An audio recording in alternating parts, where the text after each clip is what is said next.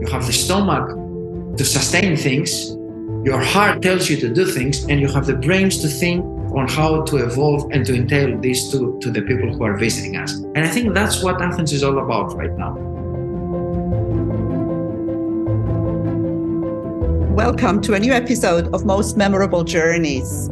Another exciting podcast guest today, a man who is very known in Greece because he has changed the hospitality industry. He is a very, very good hotel manager. And I know that because I know about hotels. I've been around the hotel world for many years, and my daughter studied at EHL. I'm always proud of that.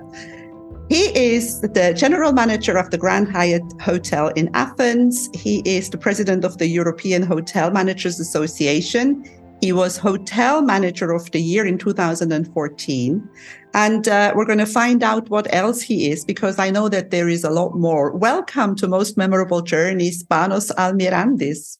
Elizabeth, thank you for hosting me. But I have to say that at the core of what I am, I'd never introduced myself into something more than a glorified guest relations agent, because that's what we all are. It's a fantastic profession, as very many people say. To me, it's a way of life. It's passion. That's why I always thought that it's all about people, and it still is about people. But don't you think it would be nice if we were all a glorified guest relations agent in life? I think that this is a fundamental element of success and of happiness. Without happiness, you cannot do things right. If you're not happy in your personal life, in your social life, in your family life, in your professional life, then there is absolutely no way that you will be successful. So success definitely passes from happiness and from being a glorified communicator or curator, I would say, in life. Yeah, and you can't really fake it. It has to be authentic, because otherwise it shows. I think that the word that you just used, authentic and authenticity, is something that we all have a need for. And, very often we talk about luxury, and I always say that luxury is entailed by people in a very different way. Luxury to you might be to have a dinner, let's say, in a glorious restaurant on a top floor in New York. Luxury to me might be to be in a nice taverna and enjoy some nice Cypriot and Greek delicacies. It all has to do with what we have a need for, and that's what it's all about. So, I think that you couldn't be more right on what you're saying. And luxury could also be for someone to be able to turn on a water tap or an electricity switch in a place where they don't have such things. So, it's a big, that's a totally other story. Let's talk about hospitality. When did you think that you would want to go into the hotel industry? Well, it's very funny, but I never had anyone in my family who was part of the hospitality industry or hotels. The only closer to hospitality or hotel image was my aunt, who used to work in summers at the Club Mediterranee, at that time in Corfu, because my mom comes from Corfu. So, she took me with her 2 or 3 times, and I always got, shocked in a positive way as a child from, this huge buffet arrangements with lobsters and with animators going around and clapping hands. And we're talking about the Club Mediterranee back in the late 70s, beginning of 80s. So you can imagine the luxury element, which, to go back to what we were saying before, wasn't really luxury, but it was what people had a need for. So we're talking about sustainability today, but Club Mediterranee was sustainable 40 and 45 years ago. So I think that was the first time that I saw something, that was close to the hotels and hospitality. Then I always remember when my parents had someone home, invited someone to come for dinner or to stay over, family members and so on. I always looked for the details like the spoon, the knife, how the table arrangement is made, opening doors in guest rooms, ensuring at home that we've put a blanket, we've put towels and so on. And then one morning I woke up and I said to my mom and dad, I want to follow hotels. Naturally, none of them knew what this is. And I have to say that at that time, we had a sort of a stereotype by saying that if you follow hotels, you will be a glorified waiter. And, I always think about what made me feel mesmerizing when it comes to this way of life, the hotelier. I never thought that I would make it to a GM. In fact, I don't think that none of us back in the school that I studied, in the Swiss school that I studied, thought that we we're going to make it as general managers. Because what really, in inverted quotes, seduced us was, the body language of the waiters when they were asking from guests what they wish to be treated with, or the concierge, the clé d'or that we saw. And one day we graduated school and we said, we're now out. We're the ones who are going to do that.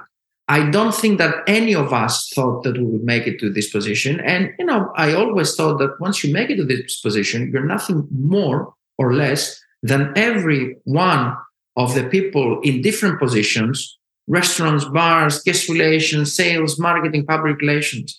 That's why I'm saying we're glorified guest relations agents, because that's the beauty of this amazing profession, as it's called. So you studied in Switzerland, but then you also went to Cornell. You finished your degree in Switzerland. You felt like you wanted more.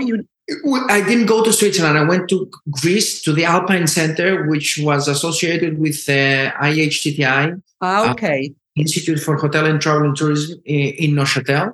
So we studied in Greece, and the great thing about our studies was the fact that the school was and still is part of a hotel. So students operated the hotels with regular duties, and of course the academic program. And then at the end of the third year, we had to go for about a month for a final examination, as well as let's say, as they call it, a year progress project that we had to build a hotel. So I did all that, and then one day I thought that I would love to further my studies, and I didn't go to Cornell. I went to Johnson and Wales University, which is in Providence, Rhode Island. So to put it bluntly, that was the American number 2 in hotels, because Cornell was extremely expensive.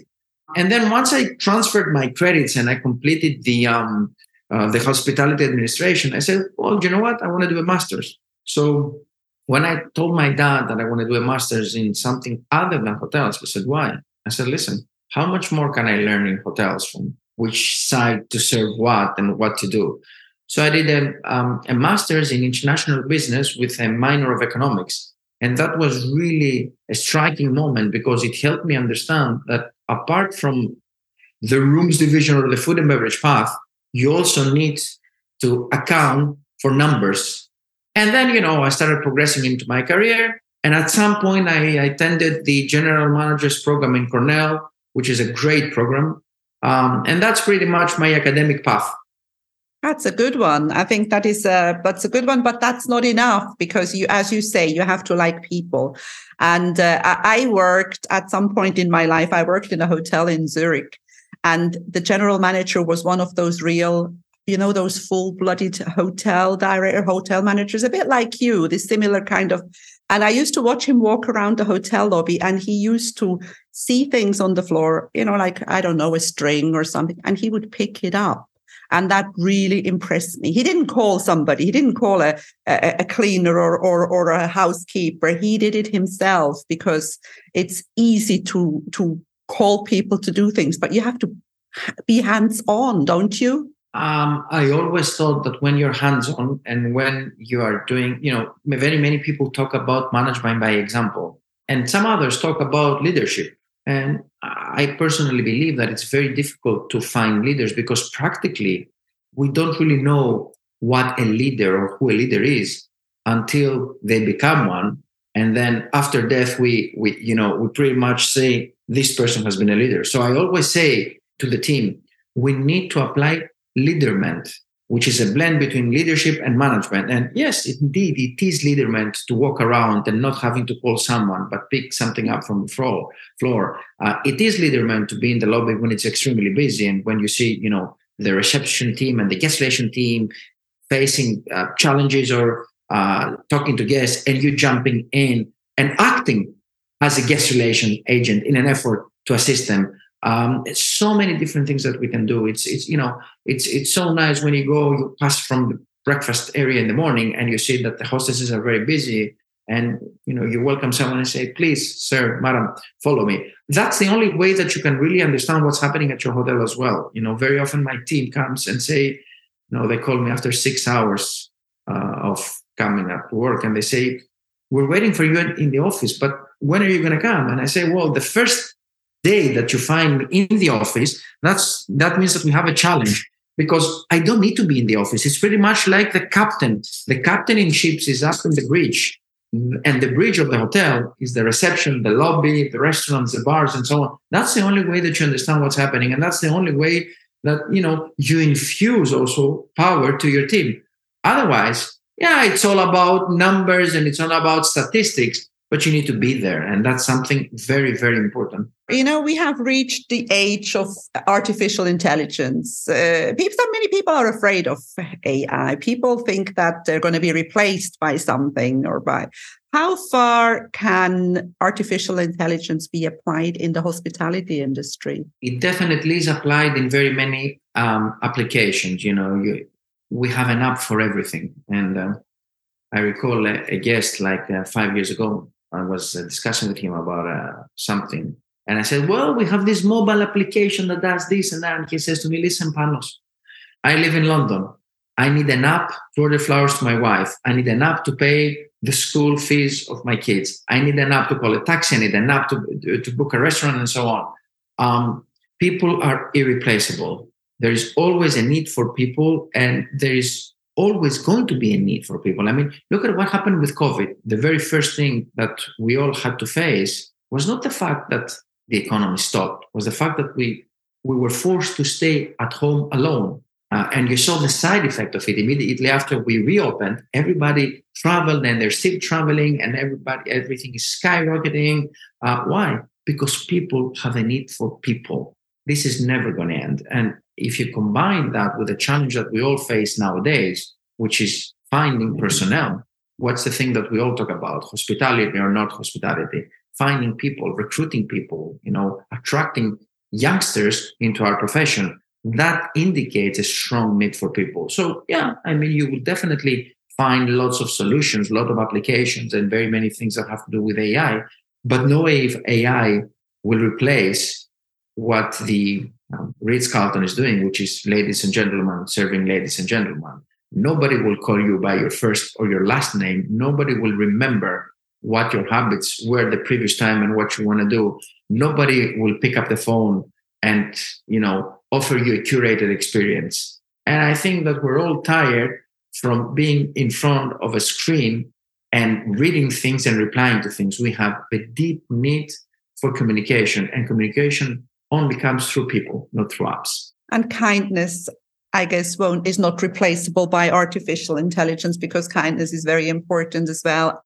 And what you're saying about people spending a lot of time in front of a screen, I've got a friend who owns a travel agency in Switzerland, and she says that she's getting more and more busy because people are tired of booking their own flights because they spend so much time already in front of a screen. So it's interesting that how the world has developed. But you mentioned COVID before. How did you feel when you suddenly had to stay at home? Well, I think COVID, to pick it up from where you left it, is also combined with empathy. And that's something that we all have a need for. In the beginning, we were all shocked. Then we understood that it's not going to be something for 2 or 3 or 5 days. Then some of us, I will dare to say, that we even enjoyed our time home because we rediscovered ourselves. We rediscovered our families. We rediscovered things about our homes. We all go home and we sleep home, but we spend, just some few moments of our daily life at home. We just go to eat and sleep and go back at work. So I think it was a very beautiful new discovery for all of us. Obviously, there were some unfortunate circumstances with people not spending nice time with each other at home. But I think that those of us who they lacked a lot of time and personal moments from their past, we rediscovered our families, we rediscovered what home is all about. We got some time to relax, to cook, to walk around, to watch, a nice show. And then, of course, we had the reverse shock of reopening our hotels. And that's when the challenge with the personnel stroke us all. And it still is around, actually. Yeah, I think it just showed many people don't want to have irregular working hours anymore. That's probably the after effect of COVID. Do you think that's going to come back? I mean, personally, for me, there is no other industry as beautiful as the hospitality industry. But of course, it does involve, when you work with people live 24 hours a day. So it does involve irregular hours. Do you think people will come back? Young people will rediscover this? I think it's a combination. First of all, we all talk about how to attract people, but I think that we should prioritize it by putting on the top of the list how to retain our existing people, how to promote from within, how to showcase to these people that you are important. And once you do that, they will be your ambassadors. I mean, they will just go out and say to friends, family members, and so on, listen, I work in this place, hotel, for instance, and we're promoted from within, we're recognized, we are awarded, and that will bring people. People have a need for rewarding, and that's something that we really need to look into right now. And of course, once we start working on that, definitely we will attract more people and we will recruit people. But at the same time, it is combined with what we're doing at schools. And I'm a father of two 18-year-old girls. One of the first things that I said to my daughters, I said, listen, if there is something that you want to follow as a profession, let's discuss it. If you haven't decided yet, let me just tell you without any, force into convincing you or so, make sure that you understand that the hospitality industry is fascinating because, first of all, it's not just one position. You have an array of different positions. Second, if you want to become global, you can travel anywhere in the world. And guess what? You don't have to account for where you're going to stay, what you're going to spend, what you're going to eat. Usually it goes with the territory, which is the only profession that gives you that. You become bi or multilingual, provided that you want, to work in different countries. You get to explore the world. And at the same time, you simply cannot become unemployed. There is absolutely no way that you will be unemployed, be it in the hotels, restaurants, bars, and or other professions that are correlated with the hospitality industry, like anything that is related to transfers, water sports, animation. So that's the beauty, and that's what we should, I think, focus on when we talk to the young people, because the young people, we haven't done what we should be doing with them in order to show them how to explore the industry. They see a hotel, they see this nice and shining building, but they also hear that you have to work a lot of hours, which is why I say it's a passion and it's not a profession. We need to showcase to them what's nice about it and what's beauty about it. And of course, that it has security, because it has security. This part of our interview, this question what you just said should be tweaked and used as advertising, because that was so beautifully said and it's so true. I think young people really, they should understand how much they can gain, because I've spent all my life more or less in the hospitality industry, and I love it. And it's just, there is so much, as you say, it's not just a hotel. It's not just, I was a tour guide for 11 years. I lived in hotels, and you become part of it. You become an ambassador as well for a hotel where you've lived in. Another thing that I wanted to talk to you about is because we met in Nicosia in Cyprus at the conference of the Cyprus Association of Travel Enterprises. And the theme of that conference was sustainability. And you had a very interesting presentation about sustainability. Now, luxury hotels and sustainability, is that a little bit controversial? Can luxury hotels be sustainable? Do you have to change the sheets every day? I think that it's part of what people want nowadays. It's all about sustainability. And, once upon a time, let's talk about the bonuses of hotel general managers. It used to be, as they say, FLS, Fire Life Safety. Today, it's ESG, Environment, Social, and Governance. So it's not what we say, it's actually what the guests are saying and what they're expecting. And you know what?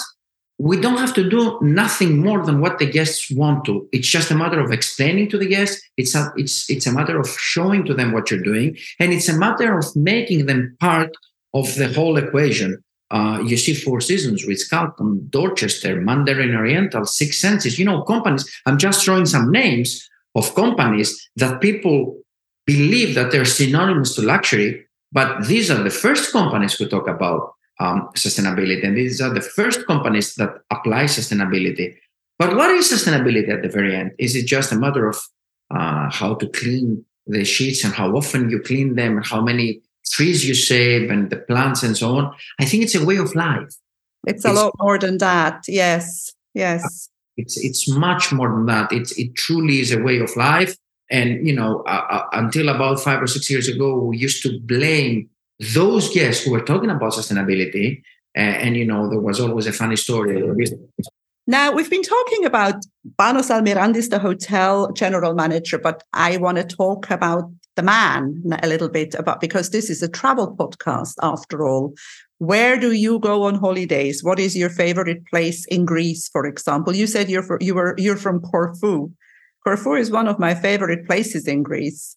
My mom is from Corfu and my late dad was from the Peloponnese. So I have a different blend. Very often I talk to my friends and I say, and by the way, I'm 50 years old. So, I always said that I have well traveled within the country, but I very often to say to friends that if us Greeks were clever, we would not travel to any other part of the world and we would just explore the thousands of islands that we have because of the different, local cuisines, the style of the architecture, the infrastructure. We have rocky islands, but we have very enriched and very green islands. What I like to do is I like to spend time in places like my wife comes from the area of Volos. Okay. That's where I used to take the bus to when Olympic Airways was on strike. So I'm sure that you are familiar of Mount Pelion. Yes. So my wife has a small hotel up by the ski slopes, and I spent fantastic time there, be it during winter or summer. Summer, when we have 35 to 40 degrees Celsius, I go up there and it's so relaxing. I really enjoy it. Skiathos is a very beautiful island with amazing beaches. Corfu, but also the Peloponnese and the northern part where you can drive by car. I have been very privileged in my life, and because of my profession, I have really well traveled all over the world to so many different countries.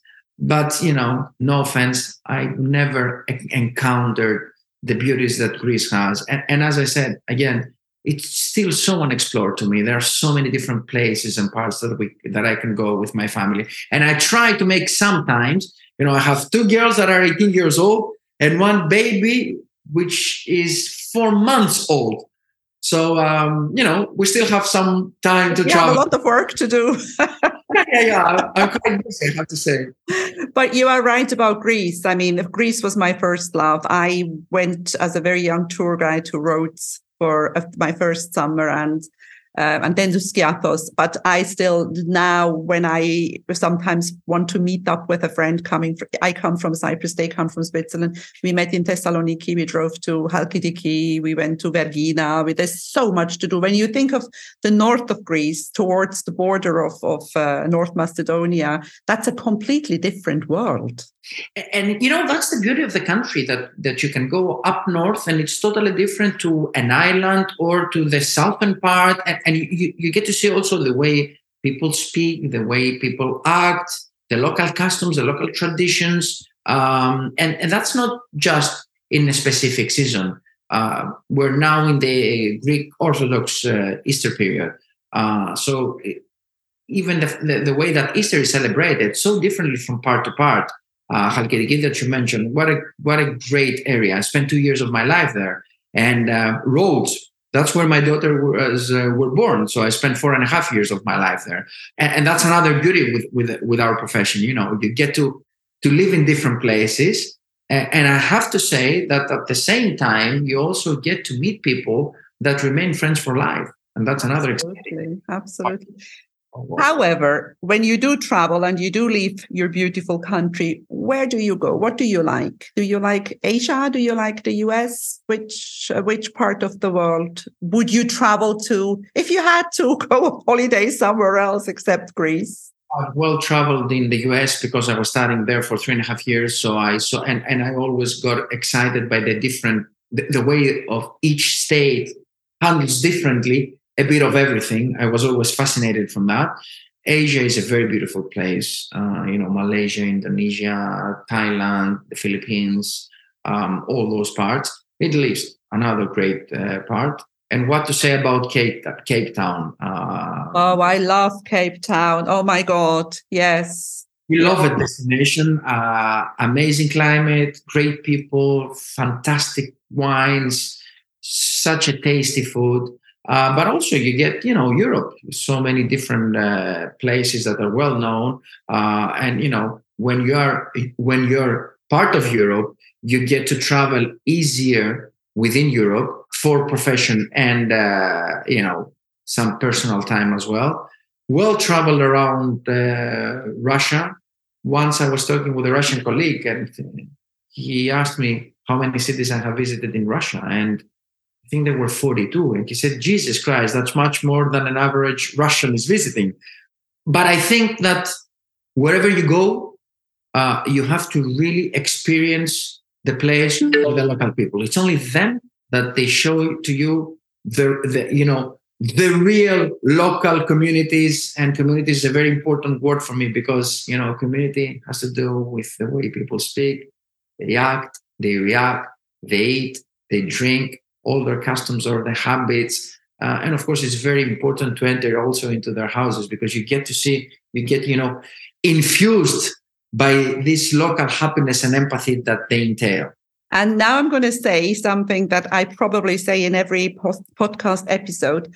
Have you noticed that because you have traveled a lot, you've been to many people's houses, don't you think that we are all the same? We all have the same needs and we all want to be happy and safe, no matter how far you go? As I said earlier, safety is something very important in a professional and personal path. And yes, indeed, we're all the same. It's just a matter of being able to absorb different communities and different customs. And, that's another thing that my life is all about. Being a hotelier, because I always say, sometimes I speak with owners and they talk about the owner is saying, I'm the hotelier. I always say, no, I'm the hotelier. You're the investor. So being a hotelier, you get to see all these different parts and you get to understand that we are indeed different probably when it comes to the language and to some customs, but we're at the very end very same, which is why I've worked in 4 different countries and I have so close relations still with them because we are indeed the same. You probably find some close parts to your culture in some countries and not so close to some others, but hey, at the very end, it's all about being positive and being open. Absolutely. And it's about liking each other and avoiding listening to propaganda and the media because their aim is to make sure that we dislike each other and that we are afraid of things. And I think fear is the biggest dream killer that stops us from living what we really want to do. We are very lucky and privileged to live in the years that we live because 100 or 200 years ago, people wanted to travel, but they just couldn't. Today, the world has become so small. You can be anywhere you want within hours. Isn't this really a gift? What does it mean to be different? What does it mean to have different customs one from another? We're so lucky to be able to see each other, to touch each other, to go to different places. I mean, what we are discussing right now, we would not be able to discuss 100 years ago.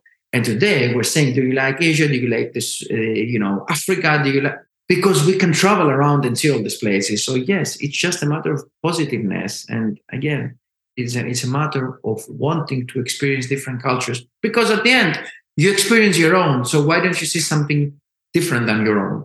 Yes, and I think this is probably why I immediately felt like I need to speak to this man when we met in Nicosia, because of the positivity that you exude. I thought I have to get this guy on my podcast because I like positive people on my podcast. I'm very glad that you are here. And I want to ask you, what's next? Are you going to stay in Athens? Did you ever think of going abroad again? Well, I've worked so far in the UK, in the United States, and in Italy. The world is so small, but it's so big. But when you are a hotelier, it is very small. I have a great project here at the Grand Hyatt Athens. I've been here already for a year and a half. We've expanded the hotel from 320 to 550 units, and it's now become the biggest Grand Hyatt in Europe. So I think that I'm still, I have a great team. I still have a great project to evolve. And it's coming there in the next 4 months. We're completing all the works. And I think that, it's for me, it's of prior importance right now to be here with them. I don't know what the next step will be, but I can definitely tell you that I'm extremely proud of what the team has done, in conjunction with our investors, of course. And, Athens is doing fantastically. But with this new arrival of the Grand Hyatt Athens expanding so much, I think we have a great next 5 years ahead of us. So, time will show. We'll see. Now we're coming to the end. As we say, time flies when you're having fun. This is your last chance. Why tell people, why should they come to Athens? Well, Athens, let me answer it in this way. As I said earlier, I'm 50. So I was born and raised and lived in Athens when Athens was quite challenging in its infrastructure. And when it wasn't that much of a very well-organized destination. Today, Athens has evolved. It has changed. Definitely, a fundamental, let's say, part of micro and macroeconomy is whatever goes up will go down and then it will go back up again. So unfortunately, we're very famous for the financial crisis that we had between 2010 to 2016. That really helped Athens a lot. Today, you see foreign investment, you see development, you see evolvement, you see new buildings, you see real estate development, you see working on infrastructure, you see facelifts in buildings, you see new restaurants, new bars, respect for the city, lights. So Athens is changing, and it's changing rapidly. We have so many new projects, like, Ellinikon, the Airport is now becoming something that in the next 8 to 10 years, as I say, it's going to be like the fillet of Europe. Hotels have really worked into reconstructing their facilities, renovating, the famous Singru Avenue, which is also where the Grand Hyatt Athens is. 10 years ago, if you would go in it, if you would hop on a taxi from the, let's say, beachfront to the city center, you would see deserted buildings and so on. Today, you're talking about a full facelift in everything, hotels around, new restaurants, new bars, and of course, this very well put Athens Riviera in inverted quotes concept, which is how we call the promenade, and its connectivity with the Athens city center, where you have the Acropolis, the museums, and so on, is really a great advantage over other European and global cities. Because Athens, we say that Athens is a big city, but it's not that big after all. And in which other city can you be in 8 minutes from the city center down to the beach? Which other city has only 3 months of winter? There are so many beautiful parts of the city. And of course, when we go to my profession, you will also see the arrival of so many different international brands. About 10 years ago, we used to have 4 to 5 brands. Today, the Four Seasons is here, the One and Only is here, the Grand Hyatt is here, the Marriott is expanding, Autograph Collection, Luxury Collection, Moxie's, and so on. So it's all happening. Athens is now the city to come and enjoy. And of course, people are proud. Greek people are proud, be it an Athenian or a Christian one. They are very willing to show to the visitors what our culture is all about. And we have this word that is called the philotimo, which cannot be translated into any other language in the world. And that's something that comes. I always say that philotimo, if you could, let's say, give an explanation, would be the connection between a stomach, triangle to the heart, and then to the mind. And, if this evolves and goes around, it means that you have the stomach to sustain things, your heart tells you to do things, and you have the brains to think on how to evolve and to entail this to the people who are visiting us. And I think that's what Athens is all about right now. I don't think you could have ended this any better. Fantastic. Thank you so much for being on Most Memorable Journeys today, Panos Almyrantis. Thank you. Thank you very much for hosting me, Elizabeth. If you enjoy my podcast, please like, share, and subscribe to my channel. You will find all the information in the show notes.